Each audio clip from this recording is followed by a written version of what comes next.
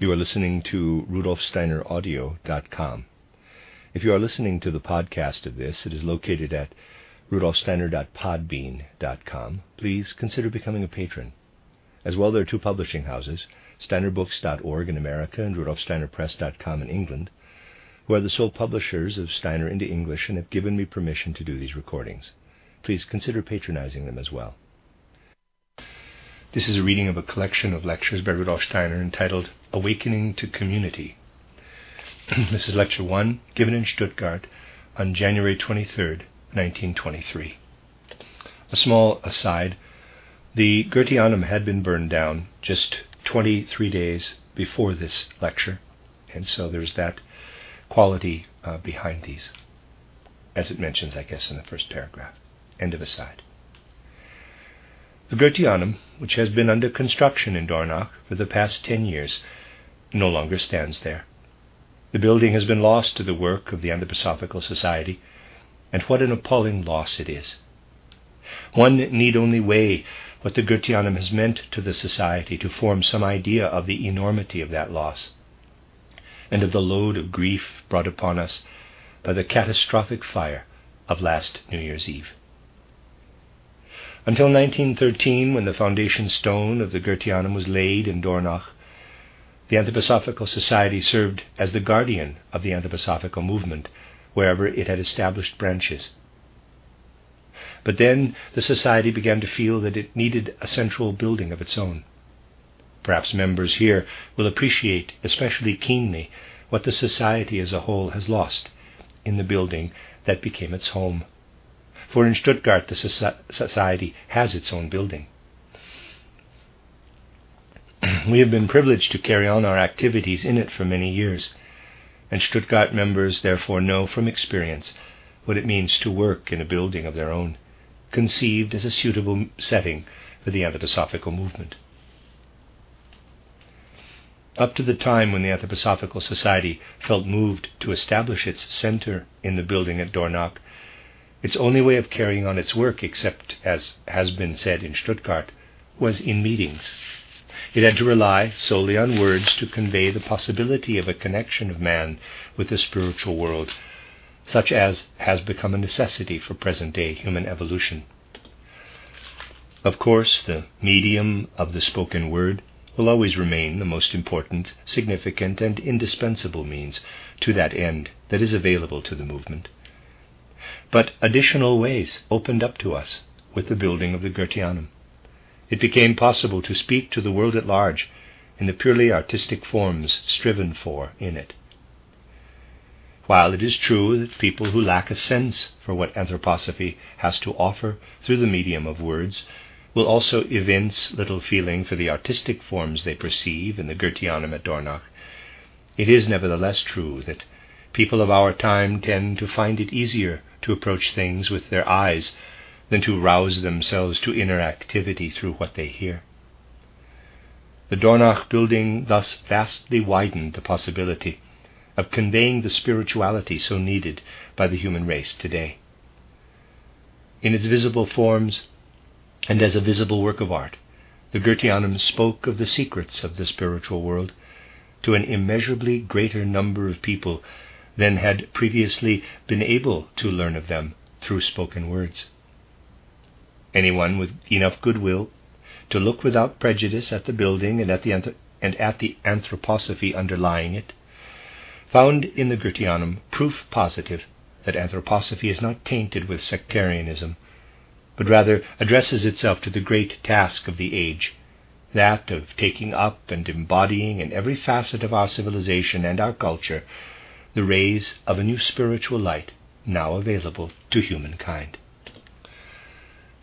Perhaps it was possible for an unprejudiced person to detect a sectarian note in one or another of the many meetings held in rented lecture halls, but that became impossible for people of goodwill as they looked at the Dornach building, where every trace of symbolism or allegory was studiously avoided, and the anthroposophical impulse confined itself to purest art. People had to see that anthroposophy fosters something of wide human appeal, not something strange and different, that it is trying to fructify the present in a way that has universal human meaning in every realm of modern endeavor. The Goetheanum, whose ruins are now so painful to behold, had become in this sense a powerful means of expressing what the true nature of the anthroposophical movement is. We tried to carry our intention of keeping to the universally human into every last detail of the building. We strove to achieve pure art, for such a striving is profoundly part of the anthroposophical impulse. So the Goetheanum became a means of communicating the lofty concerns of the Anthroposophical Society, even to people who had no interest in the society as such. This is the way things were for almost 10 years, but a single night sufficed to end it. To speak these two sentences in sequence is to be plunged into feelings that defy expression. Anything that could be reported of the work and worries of the past 10 years falls into insignificance beside the irreparable loss of this vital means of showing what the anthroposophical movement is. Now that the Goetheanum is gone, everyone who loved it and had a real sense of what it signified longs to have it rebuilt in some form or other. But the very thought of rebuilding should remind us that 10 years have passed since the building was begun, and that the anthroposophical movement is of a nature that attracts enemies. In these grief-stricken days, we have been given a further taste of what enmity means. Yet, on the other hand, the catastrophe also brought to light what hosts of true friends the Goetheanum has made for the anthroposophical movement. For along with messages from members so gratefully received by me, messages in which they wrote of their grief and anguish, there were many from individuals who, though they had remained outside the society, wanted to express their fellow feeling in the matter of our catastrophic loss. Much warmth toward our cause came to light on that occasion. Indeed, it was love that built the Goetheanum, and at the end, too, it stood under the sign of love. Only a boundlessly sacrificial spirit on the part of those who, when we began building in 1913, had long been devoting themselves to the movement, made the building possible. Immeasurable sacrifices were made, material, spiritual, and labor sacrifices. Many friends of the movement joined forces in Dornach and worked together in the most selfless way imaginable to bring the building into being. Then the terrible war broke out. But even though the building tempo slowed down considerably during those harrowing years, no breach was made in the cooperative anthroposophical spirit of the members who were working together. The Dornach building site was a place where representatives of many European nations, at war with one another, worked and thought and carried on together in peace and loving fellowship.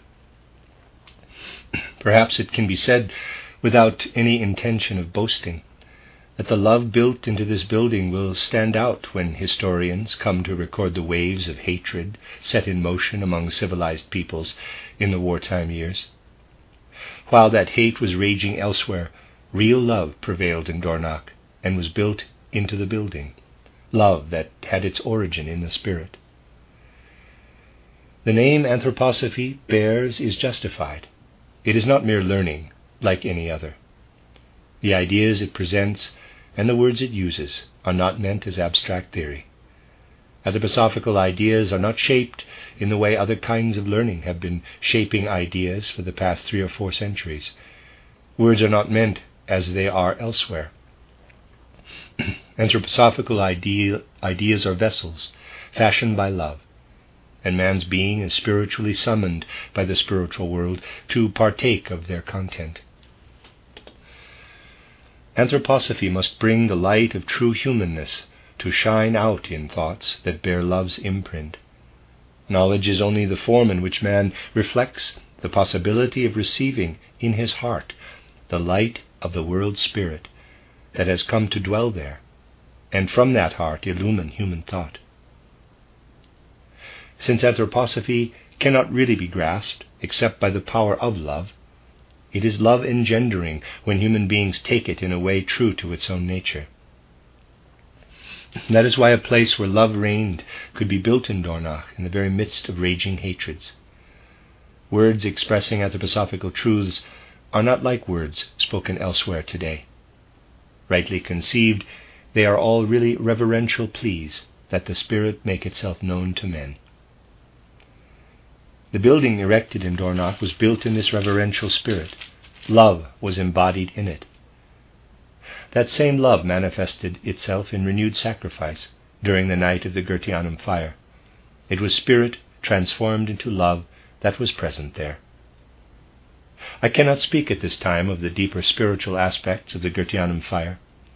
I can understand someone asking questions close to his heart, such as, quote, "How could a just cosmos have failed to prevent this frightful disaster?" Close quote. Nor can I deny anyone the right to ask whether the catastrophe could not have been foreseen. But these questions lead into the very depths of esoterics, and it is impossible to discuss them, because there is simply no place remaining to us where they can be brought up without at once being reported to people who would forge them into weapons for use against the anthroposophical movement. This prevents my going into the deeper spiritual facts of the case. But what was cast in the mold of love has called forth bitter enmity. Our misfortune has unleashed a veritable hailstorm of ridicule, contempt, and hatred, and the willful distortion of truth that has always characterized so large a part of our opposition is especially typical of the situation now, with enemies creeping out of every corner and spreading deliberate untruth about the tragedy itself. Our friends present at the scene of the fire did everything in their power to save what simply could not be saved.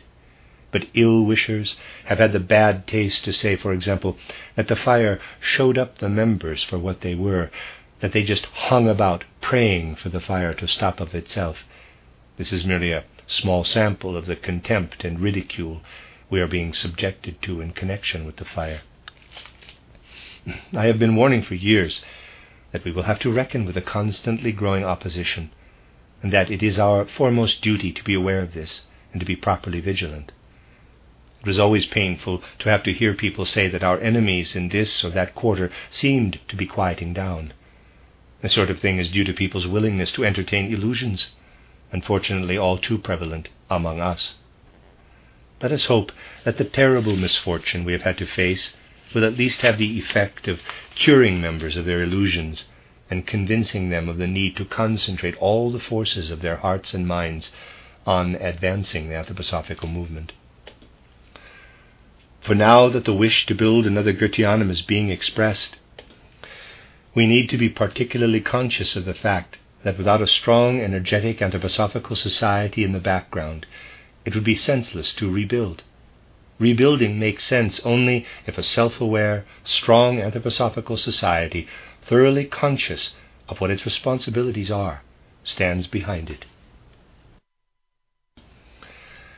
We cannot afford to forget what the bases of such a strong anthroposophical society are. Let us, therefore, go on this solemn occasion, to consider the way a strong anthroposophical society, aware of its responsibilities, should be conceived in the situation we are presently facing. Until 1918, my dear friends, the Anthroposophical Society was what I might call a vessel to contain the spiritual stream believed by leading members to be vitally needed by present-day humanity. Up to that time, the only additional element was what grew out of the heart of anthroposophy, out of anthroposophical thinking, feeling, and will. Even though the Dornach building was everything I have just described, an expression of the anthroposophical movement in a much broader sense than words can ever be, its every least detail came into being out of the very heart of anthroposophy. But anthroposophy is not the concern of a separatist group. Sectarianism is abhorrent to it. This means that it is capable of making whatever springs from its center fruitful for all life's various realms. During the hard times that followed upon the temporary ending of the war in Europe, friends of the movement saw the tragic shape of things that prevailed on every hand in the life about them, and they realized how essential new impulses were in every realm of life. Much that grew out of the anthroposophical movement after 1919, took on a very different character than it would have had if anthroposophy had gone on shaping its efforts as it had been doing prior to that time. It is certainly true that anthroposophy is called upon to make its influence felt in every phase of life, and most certainly in those fields where friends of the movement, motivated by anthroposophy, have sought to be fruitfully active. But external events have somehow brought it about that much that has been undertaken did not in fact spring directly from an anthroposophical spirit, but was instead founded and carried on alongside and unrelated to it. So we have seen a good deal happen since 1919, which, though it cannot be called unanthroposophical, has nevertheless been carried on in another sort of spirit than would have prevailed had the anthroposophical movement continued to pursue the course it was following up to 1918. This is a fact of the greatest importance, and I ask you not to misunderstand me when I speak about these matters as I must, in duty bound. I am most decidedly not referring to such appropriate undertakings as Der Kommanditag, footnote, Der Kommanditag, a public corporation serving economic and spiritual concerns in Stuttgart. It was to demonstrate cooperation between economic and cultural institutions. Founded in 1920 and liquidated in 1925, the enterprise became a victim of inflation and other unfavorable events. End of footnote. Let me read that sentence again. I am most decidedly not referring to such appropriate undertakings as Der Kommanditag, undertakings that came into being in close connection with the anthroposophical movement, even though they carry on their existence as separate entities. What I shall have to say does not apply to this type of enterprise. Please, therefore, do not take my words as reflecting in the least on the standing of such undertakings in the material sphere as these, for they have every intention of proceeding along lines entirely in harmony with the anthroposophical movement. What I am about to say refers exclusively to the Anthroposophical Society as such, to work in and for the society. This anthroposophical movement, which is partially anchored in the Anthroposophical Society, has been able to demonstrate its universally human character, especially clearly here in Stuttgart, where it has proved that it did not spring from some spiritual party program or other, but had its origin rather in the full breadth of human nature. Unprejudiced people probably realize that the proof of anthroposophy's universally human character is to be found here in Stuttgart, in one area in particular, the pedagogy of the Waldorf School. Footnote, the first free Waldorf school, according to the pedagogy of Rudolf Steiner, was founded at Stuttgart in 1919. At present, there are some 70 Waldorf schools in many countries, and that was at the publishing of this book. I believe it is close to 1,000 now. End of footnote. The proof lies in the fact that the Waldorf School is not an institution set up to teach anthroposophy, but to solve the problem of how to teach for the best development of the whole wide range of human capacities. How can education best serve human growth? Anthroposophy must show how this problem can be solved. A sect or a party would have founded a school for teaching its views, not a school based on universally human considerations. The universally human character striven for in the Waldorf School cannot be too strongly emphasized. One can say in a case like this that a person who is a genuine anthroposophist is not in the least concerned with the name anthroposophy. He is concerned about what it is about. But it is about universally human concerns. So when it is brought to bear on a certain goal, it can function only in the most universally human sense. Every sect or party that sets out to found a school founds a sectarian school to train up, say, Seventh-day Adventists or the like. It is contrary to the nature of anthroposophy to do this. Anthroposophy can only give rise to universally human institutions. That is what comes naturally to it. People who still treat the anthroposophical movement as a sect, despite these facts, are either unobservant or malicious. for the Waldorf School here in Stuttgart offers positive proof that anthroposophy is concerned with what is universally human. But circles within the society should also pay close heed to this same fact. The way the Waldorf School was founded, the whole spirit of its founding, are matters for the society's pondering. This spirit should serve as a model in any further foundings related either to the Anthroposophical Society or to the movement. Perhaps we may say that the Goetheanum in Dornach and the Waldorf School and its procedures show how anthroposophical activity should be carried on in all the various spheres of culture. To make sure of not being misunderstood, let me say again that I have used Der Kommandotag as an example of something that has its own rightness because of the way it was set up, and it is therefore not among the institutions that I will be referring to in what follows. I am going to restrict my comments to what is being done or contemplated in the way of anthroposophical activity within the anthroposophical movement itself.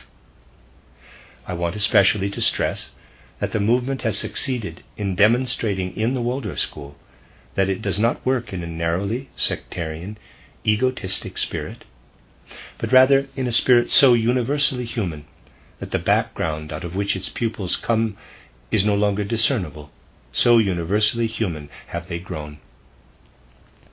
It is superfluous, in the case of the Waldorf School, to ask whether its origin was anthroposophy. The only question is whether children who receive their education there are being properly educated. Anthroposophy undergoes a metamorphosis into the universally human when it is put to work. But for that to be the case, for anthroposophy to be rightly creative in the various fields, it must have an area not for its own but for its offspring's sake, where it is energetically fostered and where its members are fully conscious of their responsibilities to the society. Only then can anthroposophy be a suitable parent to these many offspring in the various spheres of culture and civilization.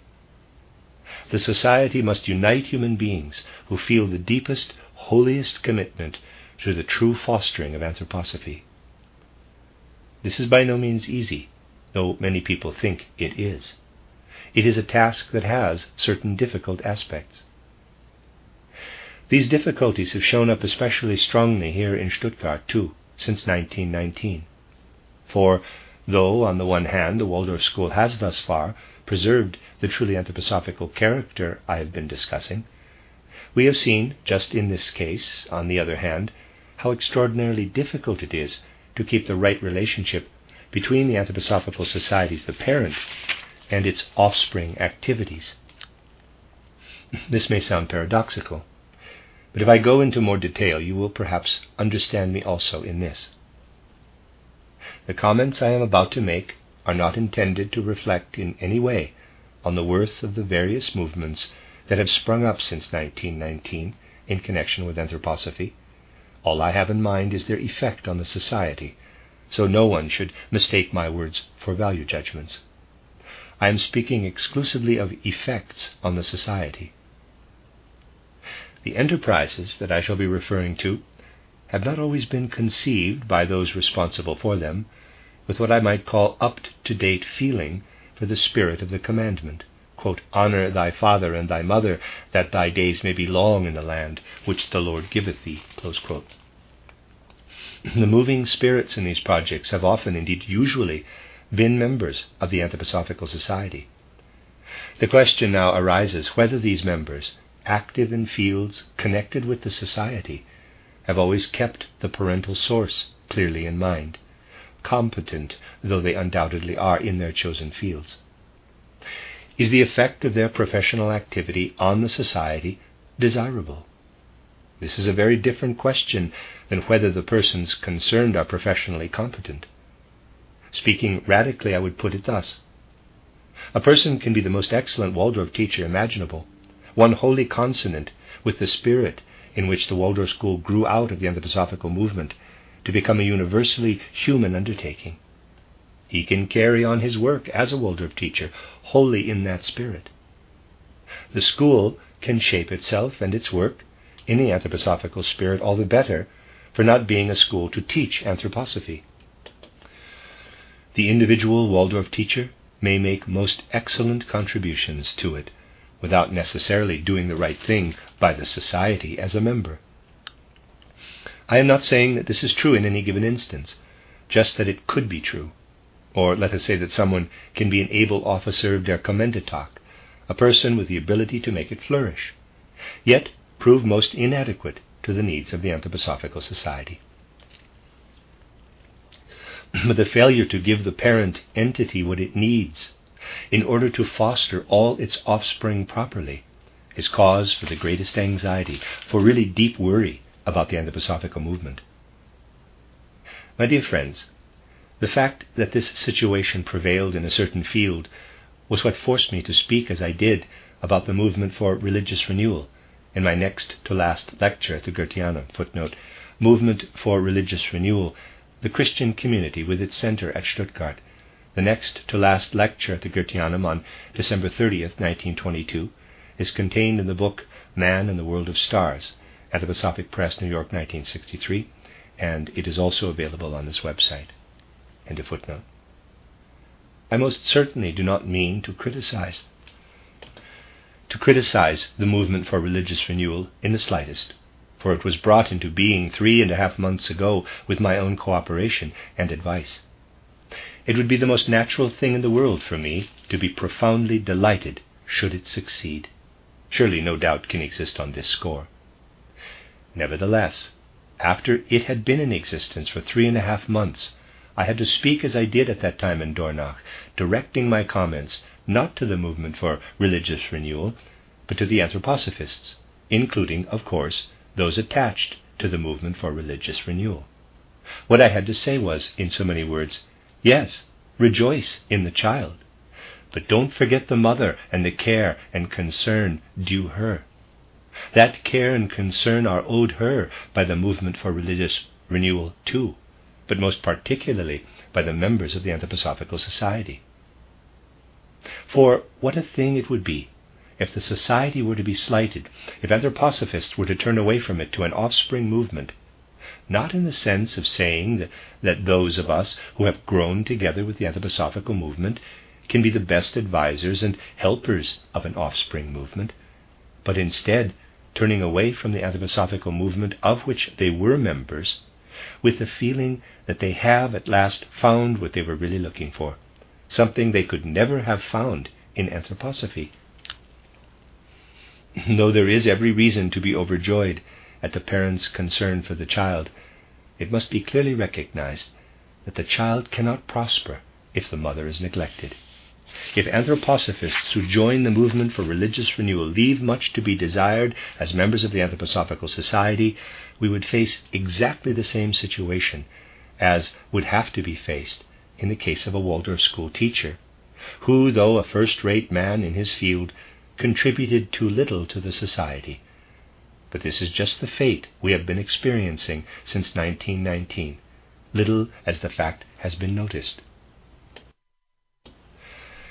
We have witnessed the well-intentioned founding of the Union for the Threefolding of the Social Organism. Footnote, Union for the Threefolding of the Social Organism. The Union had its seat in Stuttgart and published a weekly review, Dreigliederung des sozialen Organismus. End of footnote.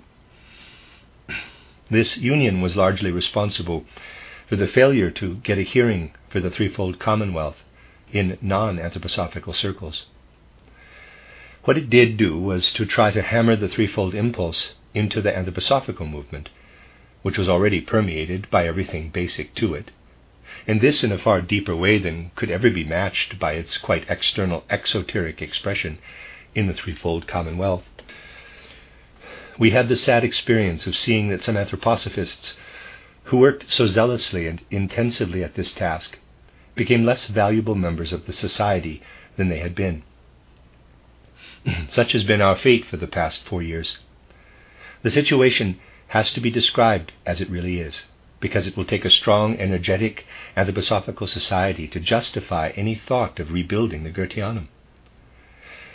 We must remind ourselves how significant a phenomenon it was that Stuttgart was just the place where an excellent beginning was made in a wide range of activities.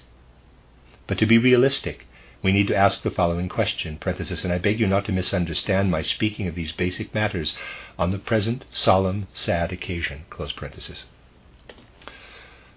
To avoid any misunderstanding, let us return to the example of the Waldorf school. It is of the first importance to grasp the difference between spreading anthroposophy by means of words in books and lectures, and concerning oneself with the welfare of the Anthroposophical Society as such. Theoretically, at least, it does not require a society to spread anthroposophy by means of books and lectures. Anthroposophy is spread to a great extent by just these means, without any help from the society. But the totality of what comprises anthroposophy today cannot exist without the Anthroposophical Society to contain it.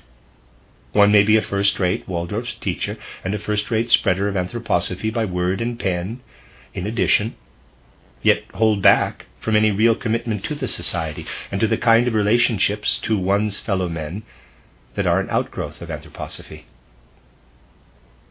Must it not be admitted that though we have a superb Waldorf school, and a faculty that performs far more brilliantly in both the described areas than one could possibly have expected, its members have withdrawn from real concern for and a real fostering of the society? They came to Stuttgart, have been doing superlatively well what needed doing in both the areas mentioned, but have not committed themselves to serving the Anthroposophical Society. They have failed to take part in its fostering and development. I beg you to take these words as they are meant. We have had people working energetically and with enthusiasm on the threefold Commonwealth. The more active they became in this field, the less activity they devoted to the society. Now we face the threat of seeing the same thing happen again in the case of able people in the movement for religious renewal. Again, in an especially important area, resources of strength could be withheld from the society. This is a source of deep anxiety, particularly because of the immeasurably great loss we have just suffered. It makes it necessary for me to speak to you today in the plainest language possible. For clarity's sake, and in order somewhat more adequately to characterize the way we need to work in the society, I would like to point out another thing that I will have to describe quite differently. In the past 4 years, during which the society has seen so much happen, there has been a development with two different aspects. This double way of evolving is characteristic of both of the movement I have in mind and of the society. I am referring to the student or youth movement. Let us recall how it began a short while ago.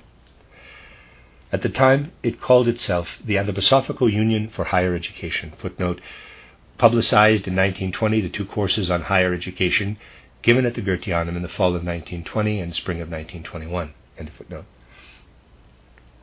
It is hard to press these things into any sharply defined form, since they are alive and growing, but we can try. What were its founders, and more especially its godfather, Roman Bus, more or less consciously aiming at? Their goal was to bring the influence of anthroposophy to bear on study in the various scientific fields, to change and reform tendencies that those individuals active in the movement felt were going in the wrong direction. The movement was conceived as affecting what went on in classrooms, in the sense that young people studying in them were to introduce a new spirit. That is the way the program adopted at that time should be described. Then, a little later on, in fact, quite recently, another movement made its appearance. I don't want to call it a counter-movement, but it differed from the earlier one. It appeared when, here in Stuttgart, a number of young students came together to foster a concern for universal humanness with a spiritual pedagogical overtone. It was not their purpose to bring the influence of anthroposophy directly into classrooms, but instead into another setting entirely, into man's innermost being, into his heart, his spirit, his whole way of feeling. There was no talk, to put it radically, of giving a different tone to words used in the classroom. The point was rather that here and there among the young, there needed to be some individuals who experienced their present youth and their growing older with a different kind of feeling in their hearts, because the impulse to do so springs from their innermost being. Since they were not just students, but human beings as well, and were growing older as human beings do, they would carry their humanness, conceived in the universally human spirit of anthroposophy, into the classroom also. These young students were not concerned with academic problems encountered in classrooms, but with the young human beings in them. The place was the same in both instances, but the problems were different. But the Anthroposophical Society can do its work properly only if it is broad-minded enough to be able to find its way to the innermost being of everyone who turns to it for help in his searching and his striving. Among the various exercises to be found in my book titled Knowledge of the Higher Worlds and Its Attainment, you will discover 6 that are to be practiced for a certain definite period of time. One of these is the cultivation of a completely unprejudiced state of mind. Indeed, dear friends, the Anthroposophical Society as a whole needs to cultivate these 6 virtues, and it is essential that it strive to acquire them. It must be so broad-minded that it reaches the humanness of those who turn to it, and so strong that it can meet their needs. One of the problems of the Society showed up in the fact that when I came here a short while ago and found the young people in the picture, the Society had completely withdrawn from them, making a patching up of relationships necessary. I am speaking a bit radically, but that may help to make my meaning clearer. I wanted in this example to show how important it is for the Society to be able to meet life's challenges. Now, let us turn our attention to another matter. For quite some time past, able members of the Society have been at work in the most varied branches of scientific endeavor. I am truly speaking with the greatest inner and outer restraint when I say that we have absolutely top-notch scientists who are not being given the appreciation they deserve from us. They have taken on the responsibility of developing the various branches of science within the Society. In the Society's beginning phase, it had to approach people purely as human beings. It simply could not branch out into a whole range of different fields. It had to limit itself to speaking to people from its innermost heart, as one human being speaks to another. Its task was first to win a certain terrain for itself in the world of human hearts, before going on to cultivate any other field. Then, since anthroposophy has the capacity to fructify every aspect of culture and civilization, scientists appeared as a matter of course in the Society and were active in their fields. But again, my dear friends, it is possible for a member to be a first-rate scientist and yet ignore the Society's basic needs. A scientist can apply anthroposophical insights to chemistry and physics and the like in the most admirable way and still be a poor anthroposophist. We have seen how able scientists in these very fields have withdrawn all their strength from the parent Society, that they have not helped nurture the Society as such. People who, in a simple and direct way, seek anthroposophy in the Society are sometimes disturbed to hear, in the way these scientists still speak, with an undertone reminiscent of the chemical or physical fields they come from. For though chemistry, physics, biology, and jurisprudence are still connected by a thread with the universally human, the connection has become remote indeed. The essential thing is not to forget the parent. If the Society had not fostered pure anthroposophy in its innermost heart for 1.5 decades, the scientists would have found no place in it to do their work. Anthroposophy provided them with what they needed. Now they should consider how much their help is needed in so fostering the Society that some return is made to it for what anthroposophy has contributed to their sciences. This will perhaps help us to look more closely at what has been going on in a wide range of activities, and then to admit a fact that, though it may sound trivial, is actually anything but that. Since 1919, anthroposophy has given birth to many children, but the children have been exceedingly neglectful of their mother. Now we have to face the frightful disaster of the fire that has left us looking broken-hearted at the Goetheanum ruins there in Dornach.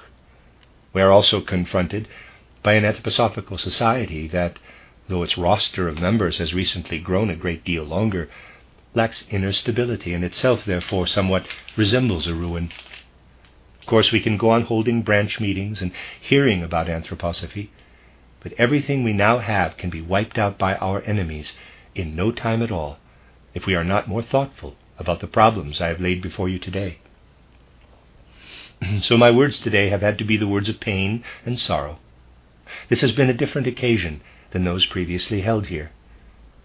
But the events I have described, and everything that has gone with them, force me to end this address in words of sorrow and pain, as profoundly justified as my expression of gratitude to those whose hearts and hands helped build the Goetheanum and try to help at the fire. They are as called for, these expressions of pain, as is the recognition of everything heartwarming that our members far and near have lately been demonstrating. Their purpose is not to blame or criticize anyone, but to challenge us to search our consciences, to become aware of our responsibilities. They are not intended to make people feel depressed, but rather to summon up those forces of heart and spirit that will enable us to go on as a society, as the Anthroposophical Society. We should not let ourselves turn into groups of educators, religious renewers, scientists, groups of the young, the old, the middle-aged. We must be an anthroposophical community, conscious of the sources that nourish it and all its offspring. This is something of which we must be keenly aware. Though the Dornach flames have seared our very hearts, may they also steer us to the realization that we need, above all else, to work together anthroposophically. Let me express this wish to you today, my dear friends, for the special fields too would lose the source of their strength if they were unmindful of their parent. We will certainly have to admit that due to the difficulties inherent in such relationships, the parent has often been forgotten by just those of her offspring who were most obviously her progeny. But despite the fearful enmity we face, we can perhaps accomplish something if we change our ways before it is too late, as it soon may be. We must realize that we are going to have to work anthroposophically in the Anthroposophical Society, and that our chief common task is to forge a connection between man and that radiant spiritual light from heavenly worlds that seeks him out at the present moment of his evolution.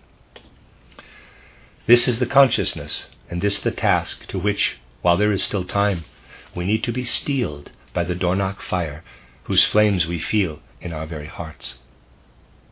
Let us bring this about, dear friends, but let me ask you to take with all due weight as well what I have had to say to you today with a sore heart. May my words call forth the strength to work, the will to work, the will to pull together in the anthroposophical movement especially. Nobody should take personally the statement that he has been an outstanding contributor to the work of Der Kommende Tag, the Waldorf School faculty, the movement for religious renewal, and so on. May everybody, those both in and outside special fields, the old, the young, the middle-aged, be mindful of the parent society that has brought forth and nurtured them all, and in which, as a member of the society, every specialist must join forces with everybody else. Specialization has flourished far too strongly in our midst, only to decline again because the parent was not sufficiently in mind. May the Dornach fire kindle our will to strengthen ourselves, to serve the Anthroposophical Society, and to work sincerely together with clear purpose. The end of Lecture 1.